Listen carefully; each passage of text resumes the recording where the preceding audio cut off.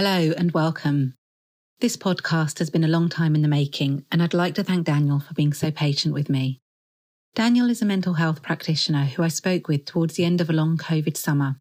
And as we're now coming out of yet another long COVID winter, I thought it important to go back to my conversation with Daniel to help give some perspective to how we are now. As practitioners, we reflect continuously, but sometimes having time and space to do this is difficult. The last 2 years can seem a blur of emotions, yet revisiting this conversation made me realise how important perspective can be. So Daniel, what brought you to social work?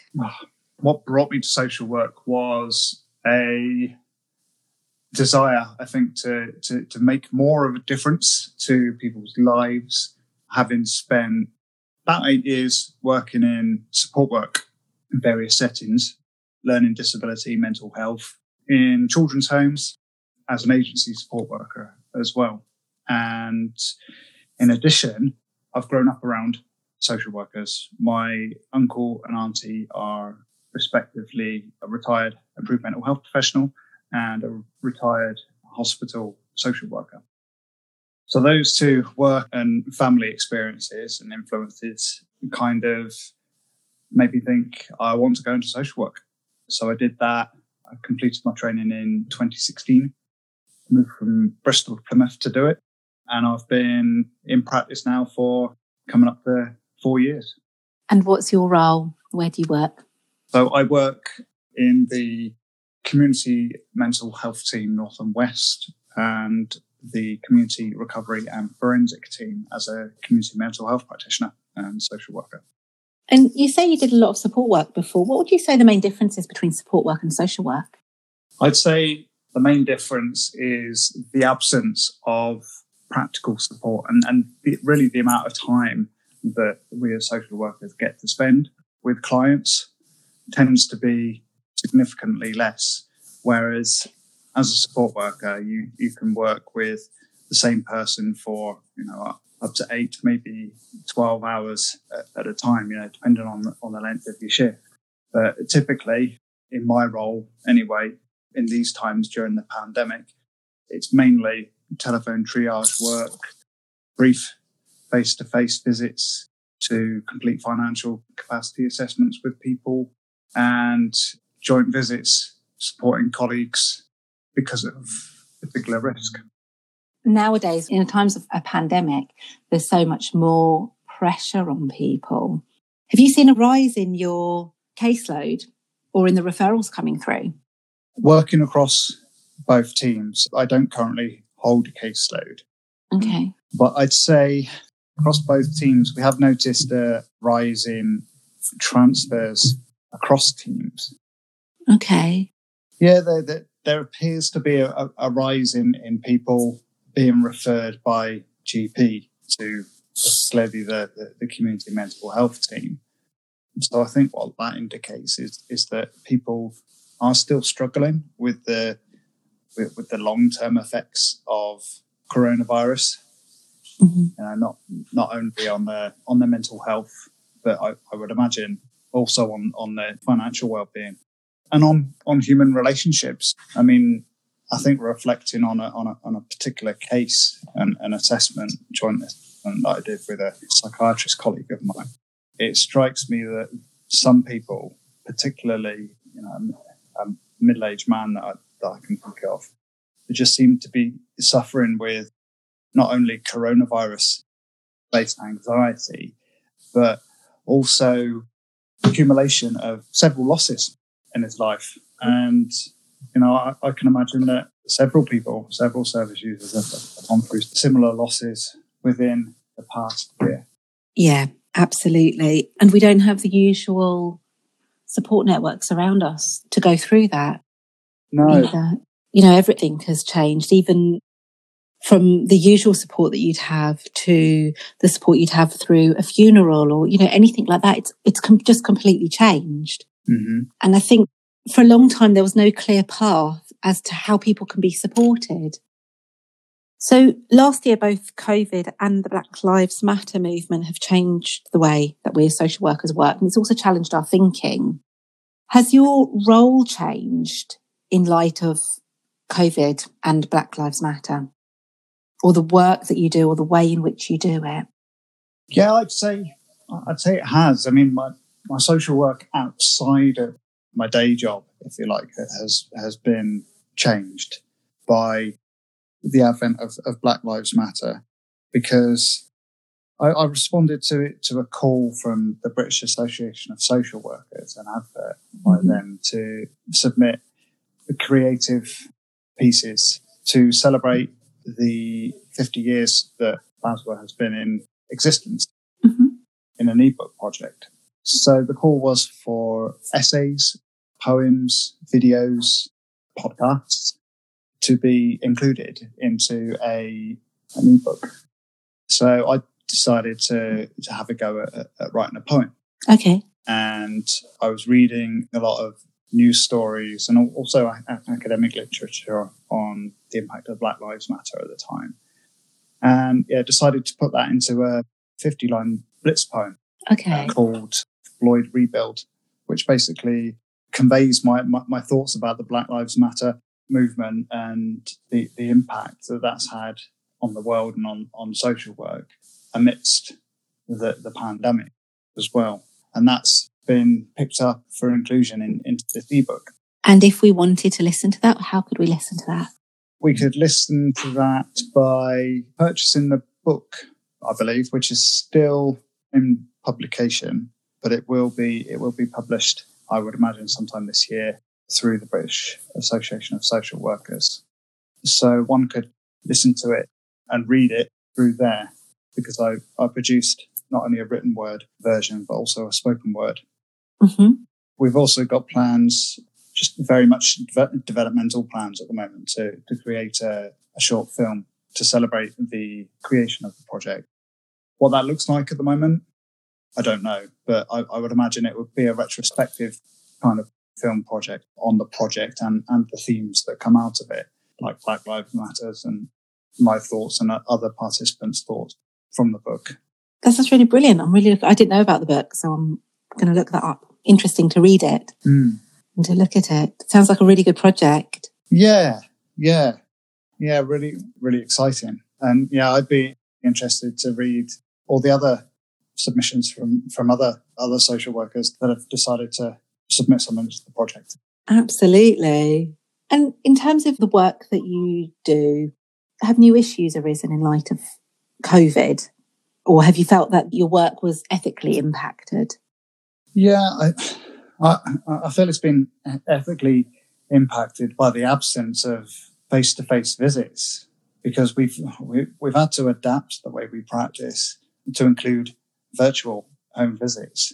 And just on Friday, I was reading some research that have come out. It's come out from Manchester University, I believe, on what makes a good home visit. And what struck me was that ethically, the research recommended that it's almost about, allowing the client, when you do these virtual home visits with them, to see a little bit of your own private life when you do a home visit. So the research, for example, recommended that, you have a cup of tea in view when you're on camera with a client, and you have pens, maybe, I don't know, a plate of biscuits, if you like, to have a cup of tea and a biscuit, just to sort of create that sense of comfort and normalcy, I suppose. That's actually really interesting, because I hadn't really considered the magnitude of what a video call home visit looks like. So a lot of social workers that I've spoken to, for example, do those backgrounds, the Teams backgrounds. Yeah. And they look great. They look fun. You've got the beach behind you or whatever. But I didn't actually think that it's also a way to hide who you are. And if you're hiding who you are, i.e. hiding your background, hiding a wall of your living room, if you're hiding who you are, then that trust relationship is harder to get started, I suppose. It's like the anecdote I was telling you about the politician and his cat walking across the screen before we started this interview. If that happened in a video call assessment with a client, that just shows a little bit of humour, a little bit of spontaneity, a little bit of a real life, I suppose. I think it's about being real rather than conveying this image of a detached professional. It's about, I think, striking a balance between being professional and human at the same time. Yeah, absolutely. And because we're not face to face with somebody, you have to find other ways to bring that person, to bring you as a person to the person in front of the screen. So doing things like putting the beach background on, you're almost hiding behind that. And therefore having a cup of tea and they have a cup of tea, you're having a cup of tea together. You know, you're sharing something really, aren't you? Mm-hmm. There's something that you're sharing, and then it's therefore easier to share maybe the rest of the difficulties or something that's going on. Absolutely. You know, I can think of several visits pre-pandemic where I've met with clients, both in the community and in their own homes, where we have done literally that, Michelle. We've shared a cup of tea or a cup of coffee, and then we've talked about the problems that the client might be experiencing or the difficulties in a more everyday, normal kind of setting. And, you know, making sure that those simple things like having a cup of tea in view, or, you know, some pens or a jotter of paper in view of the camera, helps to recreate that face-to-face normality. Yeah, I like that. I think when I do my video calls, I'm going to ask them if they want a cup of tea and then go and get myself one at the same time. Absolutely. Yeah. I think actually thinking about it, I mean, we're now, a year into the pandemic. Looking back at the work that I do, I don't think I ever do that. I think I pretty much go straight into, you know, the assessment or the talk or the discussion about the difficulties and what that person is doing well and how the person is coping, etc., without actually thinking, as I would if it was a face-to-face assessment, without actually thinking, you know what, should we take a break? And do you want a cup of tea? I'm going to get a cup of tea. Do you want a cup of tea? Why don't you go and get a cup of tea? I don't actually think I've done that. So I'm going to have a look at that Manchester research. Thank you very much for that. Oh, you're welcome. What have you found most challenging about working over the past year? I think what I found most challenging about working over the past year was the amount of time spent full-time homeworking. I was full-time homeworking for 6 to 8 months. And by the time I went back to the office in a hybrid working model, I felt I was burnt out with homeworking, because I realised I really needed that spontaneity and office banter and just the 5-minute conversations that you have with colleagues as you're passing them in a socially distant way down the corridor. And it felt really good going back into the office when we first went back, because it was challenging, it was stressful, it was relentless working from home, because there was that absence of face-to-face human connection and interaction with your colleagues and also clients, alongside the sheer volume of the work. I don't think anyone could have predicted the amount of work that we all had to do. You know, there was a huge demand on not only mental health services, but, you know, across the board, I think, across all social services, because of the multifarious impacts that the pandemic has had on people's lives. It was such an uncertain and challenging and worrying time for everyone. I feel like those challenges have changed now, really. I mean, the challenge is slightly different.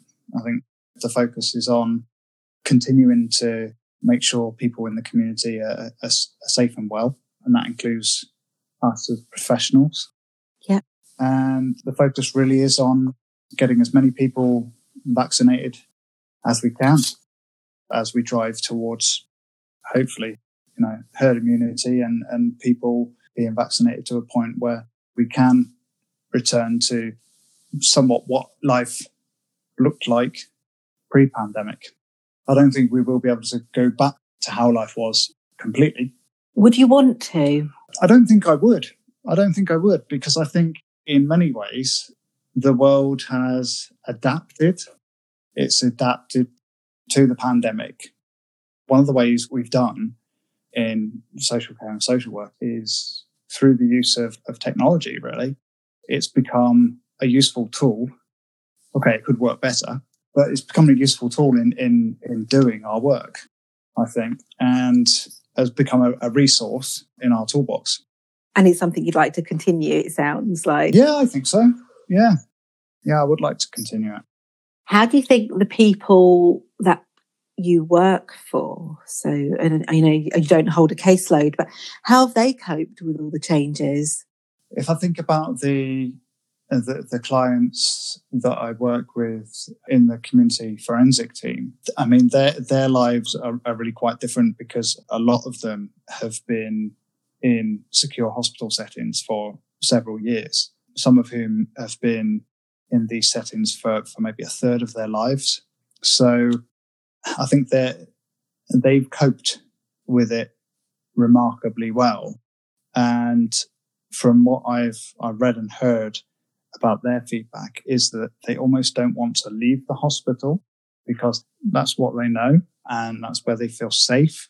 And to be discharged from hospital but back into the community, particularly in a society that's gone through seismic changes really over the past year or so, would be a very frightening thing to do. So a lot of our work going forward is about helping those people to adapt and to prepare them really psychologically, emotionally, practically to make that transition.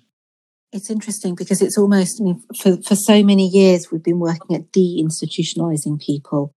But I think with a pandemic, the world outside is just so much scarier. And it's gone on for so long that you're almost going back to that institutionalization so that the work that you do has to involve a little bit more integration, doesn't it? Mm. I guess it would be slower. It would be slower. There's more patients involved. There's more therapy work involved, ensuring that people feel comfortable and safe for themselves, but also for their health. Mm. And of course, once they leave hospital, I suppose they're all so much more isolated. At least in a hospital setting, they've got a bubble around them. And once they leave, that bubble's no longer there. Mm. So the isolation would be a lot stronger. Absolutely. And I think that's where we will, certainly with that cohort of service user, will see the need for more and more bespoke packages of care. Yes. Because one of the main needs that people will have will be to have that feeling of safety and connection replicated in the community. So there'll be a need for services and support workers, carers to be able to provide that. Which again could be a really beneficial after effect of the pandemic. Mm. Because it could mean that we have aftercare far more tailored and far more psychologically tailored than perhaps what was happening before. Yeah. I would like to see that change. And can you think of a case that has particularly stood out for you in the last sort of 8-9 months that's either challenged your thinking processes or just a case that's really made you think about how things have been? Yeah, I can.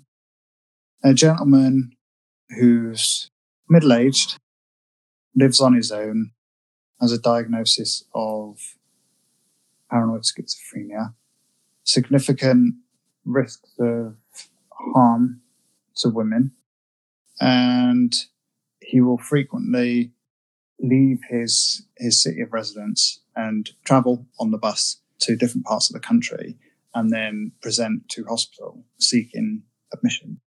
So that particular case has challenged me and the community recovery and forensic team in many ways, really, because the case forced us to think really differently about what the person needed. And what we decided was that we needed to explore a referral to the high intensity project for this person, who, with the aim of creating a care plan so that any health or social care service or emergency service, for that matter, that came into contact with this person could see that care plan and follow its recommendations in providing care and support to the person. Okay. And this was an intervention that I'd never done before. Neither had my colleague, the gentleman's care coordinator. It really got us thinking creatively about how best to support him. Mm-hmm. So that included working closely as a team, but then also working collaboratively with the high intensity project as well to, manage the risks and encourage, interagency working and consistent interagency working with this person. And that work's still ongoing because a lot of our work over the past year or so has just taken a lot of time. And that's the case with this project. So I think that's one of the many examples of cases that have challenged me, but also provided, rich learning opportunities, really. Yeah, absolutely. And I think sometimes when we're in a position where we can't do our normal work for whatever reason, it does give you that opportunity, doesn't it, to think about how else an individual can be supported, or whether or not we're the right person to be supporting that individual. And is there another organisation that can do it better?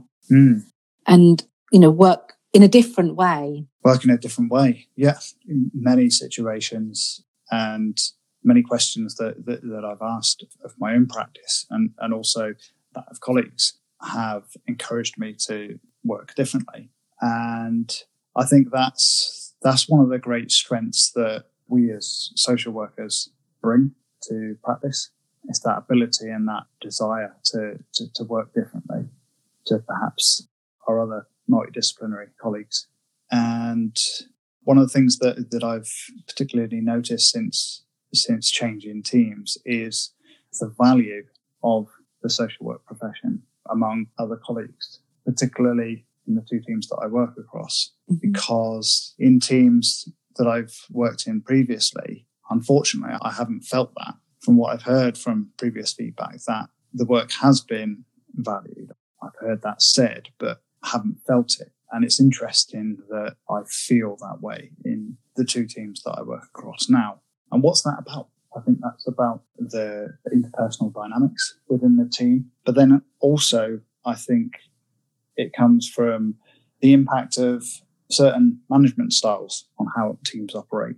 And yeah, I think just to sum up, the whole pandemic and past year, 18 months have been really challenging for the social work profession and our practitioners that work in it.